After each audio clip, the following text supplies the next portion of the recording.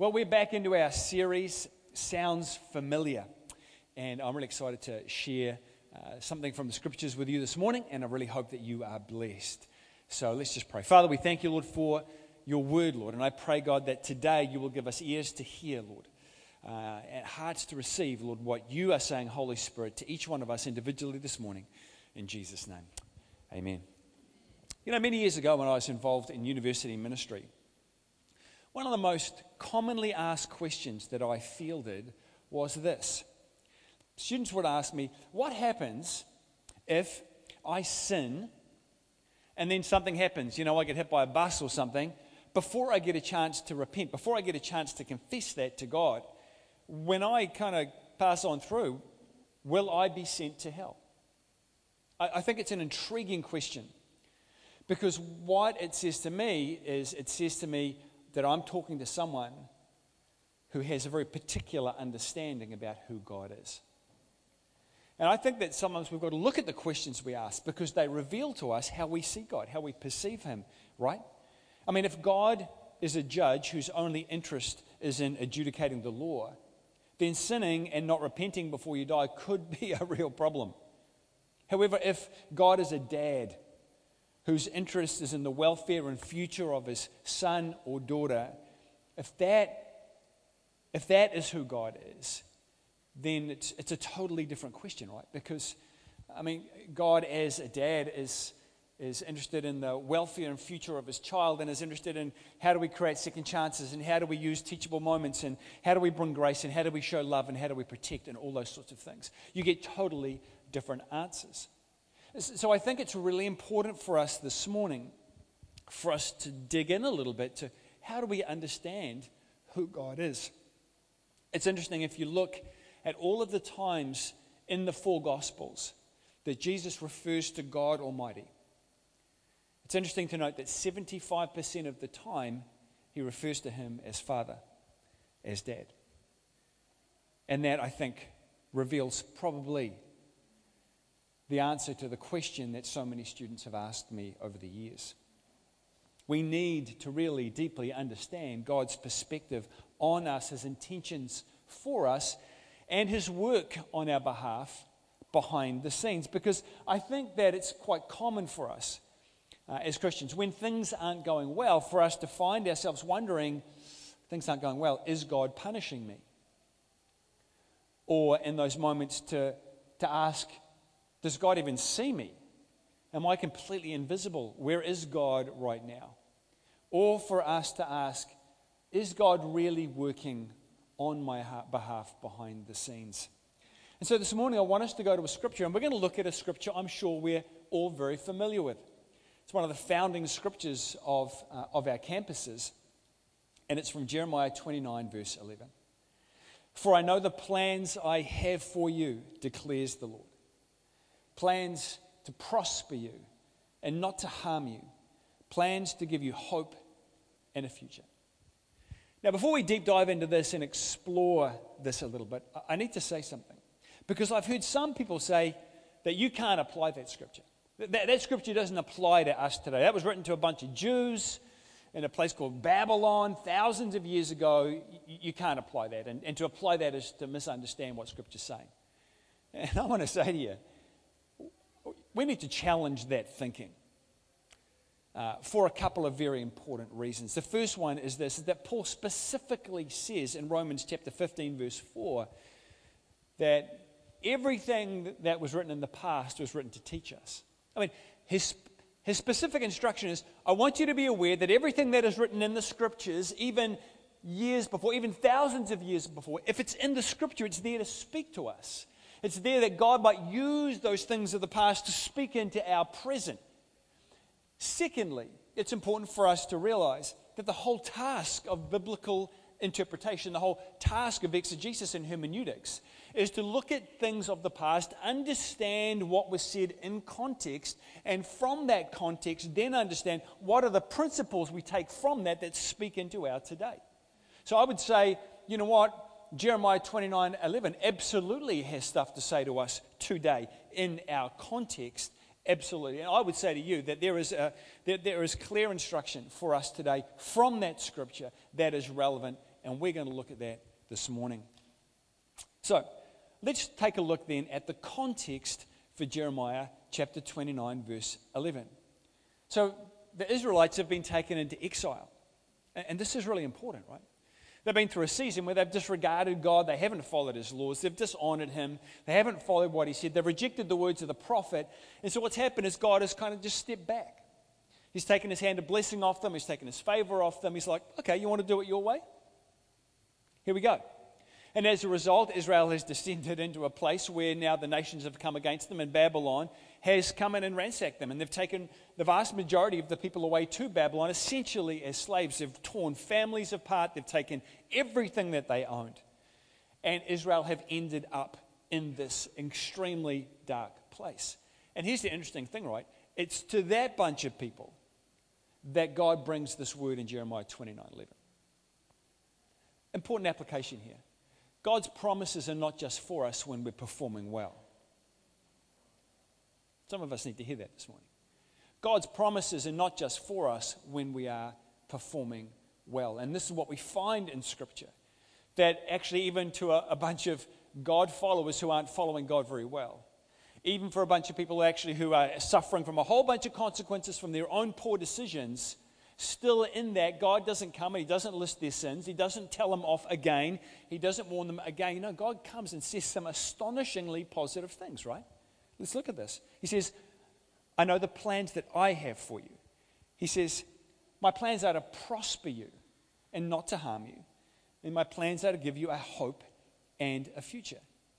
Now, this is really important because every one of us in this room at some point in our Christian walk, we get a bit tired, we get a bit jaded, we get a bit, I'm good enough, I got this all sorted out, cheers God anyway. We all have times and seasons and moments when we disregard God, when actually probably we offend. I think we can be pretty offensive to God at times. This God who loves us so much and has poured his grace out and given his own son to die on the cross for us, and yet we find ourselves at times going, yeah, no, I'm good, God. And it's so helpful for us to know that even in those moments, these are the sorts of things that God says to us. I still have plans for you. My plans are to prosper you and not to harm you if you'll just trust me. My plans are to bring you hope and a future. So what I want us to do now is I want us to realize that when we hear those words, we're not really hearing what the Jews heard. Because there is a whole lot of context behind this that we miss. And so what we're going to do now is we're going to dive into a little bit of that. Now here's the first thought this morning. And it comes from that part where the prophet says, when God says, my plans are to prosper you and not to harm you. And this is the first thing that the Jews would have heard. If you're an Israelite in the context of this place in this time, you would have heard this. And it's important that we hear this today.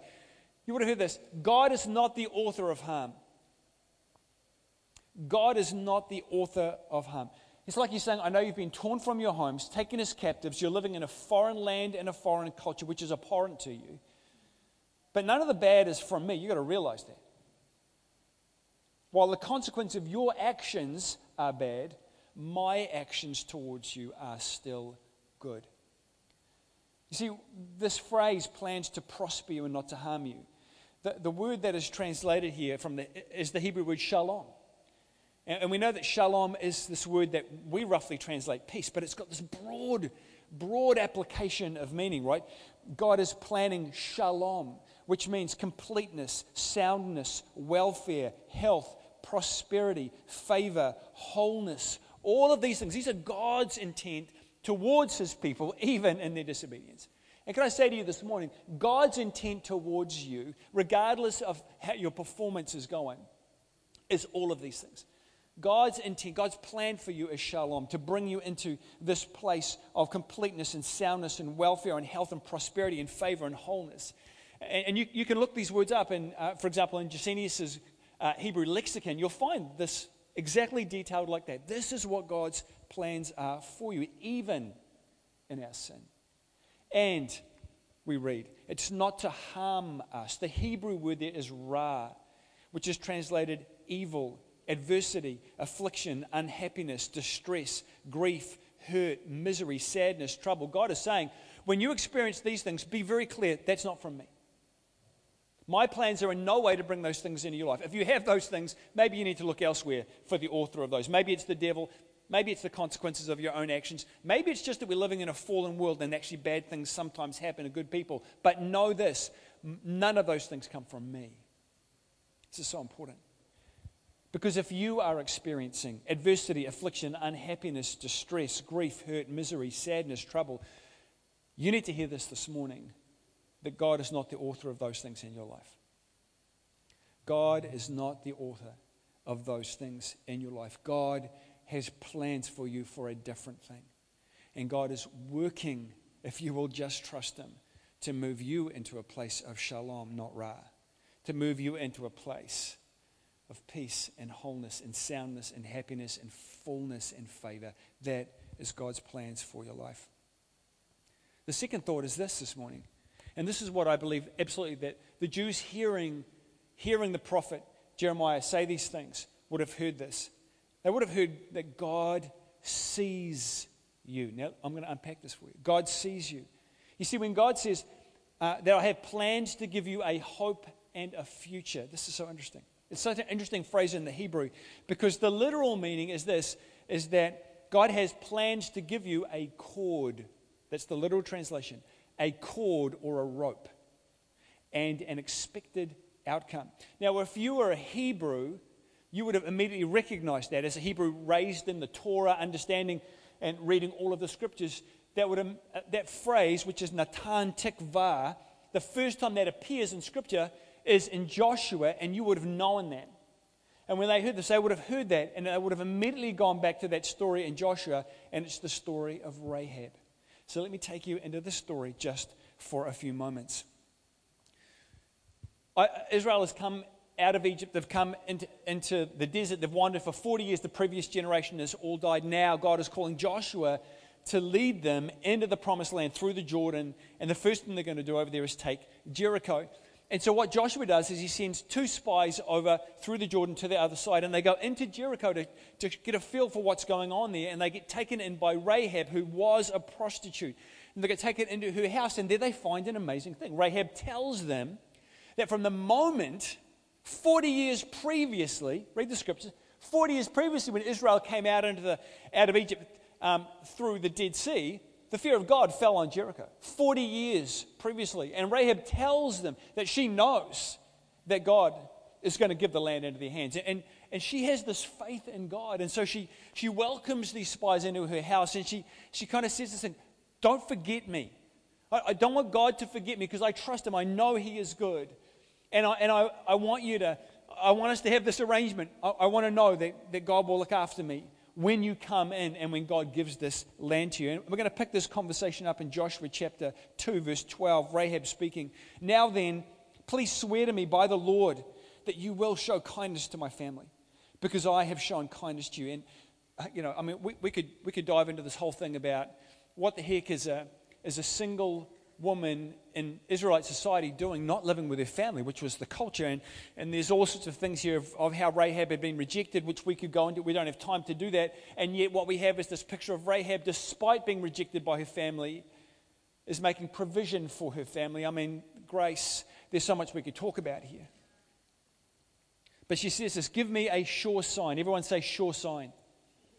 Give me a sure sign that you will spare the lives of my father and mother, my brothers and sisters, and all who belong to them, and that you will save us from death, our lives for your lives, the men assured her. If you don't tell what we are doing, we will treat you kindly and faithfully when the Lord gives us the land. So she let them down by a rope through a window, for the house she lived in was part of the city wall. This is important. She said to them, go to the hills so the pursuers will not find you. Hide yourselves there 3 days until they return, then go on your way. And now the men had said to her, this oath you made us swear will not be binding on us unless when we enter the land you have tied the scarlet cord in the window through which you let us down. Because they thought that when they came to take Jericho, they were going to go through the gates of Jericho and have to search the place and try and find her. So they said, tie a red cord in your window, having no idea that the red cord ultimately was not for them. So it says, and this is it, right? Unless when we enter the land, you have tied this scarlet cord, Natan Tikvah. in the window through which you let us down. Verse 21, so she sent them away and they departed, and she, Natan Tikva, she tied the scarlet cord in the window. That scarlet cord, dyed blood red, was so that God could see. So that God would take note, that God would remember, and that God would give her shalom and an expected outcome. How do I know this? How do we know this? Because we read, right, about how the Israelites, they cross the Jordan, this incredible miracle, and they march around Jericho for 7 days, right? And then the trumpets sound and they give a great shout to the Lord, and what happens? The walls of Jericho all fall down flat to the ground, right? And they just walk in and take the place. Except that, oh, hang on, they don't actually, do they? Because when they go to Rahab's house, it says that the men went to her house and retrieved her and her whole family. That tells us something, doesn't it? It tells us that when all of the walls fell down apart from one little section. One little section that Rahab's house was in. One little section that remained standing because the men went to her house and took her out to safety. One little part of the wall. See, the Israelites, they didn't have to look around for the red cord, did they? Why? Because the whole place is flat apart from, that little part of the wall is still standing, in which Rahab's house was in. And they went, and there was only one door left opening, and they went to that door and they took Rahab and her family out. You see, God was working in that red cord in that window was a reminder for Rahab that God saw her and that he would deliver her. Everyone else's house was destroyed, but she and her family were saved. Shalom. And they were brought out, and if you read the story, she eventually becomes Caleb's wife, and when we find her later, she's in the very genealogy of Jesus himself. Unbelievable. And look, here we have it again, right? She's someone who had been a prostitute, and yet God's plans for her were incredible blessing and wholeness and healing and a place of favor, and she became in the genealogy of Jesus. I mean, unbelievable. And the Israelites would have seen, if God does this for a prostitute, God will do that for us, unfaithful Israel. Natan Tikva, God will bring this for us as well. It's an astonishing story. You see, despite all that she had been through, despite whatever decisions she had made, despite those things, God had given her a cord that he saw. He saw that blood red cord in her window. And it's remarkable, right? So it tells us that God was working on this. God was planning. She was his project. God saw her. And we don't know how God did it. God could have saved that in 100 different ways. He could have just put his hand over it when everything else fell down, or God could have been planning it for generations, and when the very foundations of the city were being laid, God could have made sure that the workmen working on that part of the wall built the foundation just a little bit deeper, just a little bit stronger, that the brickwork was just a little bit stronger, so that when he shook the place, everything else fell down a bit around her. Apart from that, we don't know how God did it. It doesn't matter how God did it. But the point was that God did do it. That God had shalom for her despite the negative place that she was in. God was watching over her, and that red cord, that thing that she put in the window, that she held on to, that was a reminder for her, was a constant daily reminder that God would see. Let me tell you, your faith in Jesus is a cord. That hope you have is like a red rope in a window. Something that God sees. It's a constant reminder for God to look out for you, to prepare things in advance for you, to protect you. God sees that always. God sees you always before him. So be encouraged this morning. Your faith, your hope, no matter how small it is, no matter how little it is, it's like a rope in a window. And when we hold on to our faith, when we hold on to that hope, God sees that. There's a faith, there's a spirit thing there that God sees. It doesn't matter if anyone else sees it or doesn't see it. That's why we've got to stay in faith. That's why we've got to hold on to our faith, no matter how small we feel our faith is. No matter how small we feel our hope is, don't let it go. Because God sees it. And God sees you. And then this leads us to I think is the most extraordinary part of this verse, which is actually the first part of the verse. For I know the plans I have for you. The Hebrew is machash hava. And this is what it means. I know the plans that I plan for you. I know the thoughts that I think for you. I know the inventions that I'm inventing for you, declares the Lord. And it's interesting because the literal meaning of the second part of that, the plans I have for you, the literal translation of I have for you is that I plot for you. This is amazing. What God is saying is, I know the plans and the purposes that I am plaiting into your life, that I'm weaving into your life. And here's the thought, right? God is plaiting the purposes of God into your life, into your journey. You do one thing, God overlays it with something else. You overlay that with God overlays that with something else. God is plaiting his purposes, weaving his purposes into your life. It's like God is saying, I will do this if you will allow me. If you will trust me, I will do this for you. Can I say that right now, God's plan for you is peace, shalom. His purposes, his plans for you, he is plaiting into your life, whether you see it or not, and usually we don't. And God was saying to the Jews in exile, just like I saw Rahab and her family, and just like no one could see, but I was plaiting all the way. I was weaving my purposes into Rahab's life so she would be saved, so she would so her children would be in the genealogy of Jesus. I had these plans for this woman who was a prostitute and despised in her society. In the same way that was happening, I saw her. I was plaiting my purposes into her life. For you, Israel, he says, even though you've been torn from your homes and even though you've been unfaithful to me, I'm still planning and plaiting my purposes into your life if you'll just trust me and follow me on this. And God is saying to us today, I see you. I see you. And my plans are for shalom for you, for all of these things, all the good things. That's what I am planning for you. And I am plaiting these things into your life if you will let me and if you will trust me. We'll get the team up now as we come to a close. You know, one of my fondest memories as a dad with daughters is plaiting my girls' hair. You need to understand, I'm terrible at plaiting. Terrible at plaiting. I can't French plait with those things Liz can do, and you know, it takes me a long time. And thankfully, I had 3 children, 3 girls. So by the end of it, I was getting vaguely competent with Katie. But there's just such a beautiful thing when the girls would come and say, Dad, would you plait my hair? And they had long hair, and they'd sit in front of me, and I'd sit behind them, and I'd just take their hair often after a shower, you know, and it's all silky smooth, and then I would pull it into 3 strands, and then I would start plaiting the hair, 1 strand over, and then another strand over, and then it sounds simple, but it was complex for me, I'll tell you, as a man, and another strand over, and it was just a beautiful, beautiful thing. It was just a really lovely thing to be a part of that in my girls' lives. It was just fantastic. But here's what's interesting.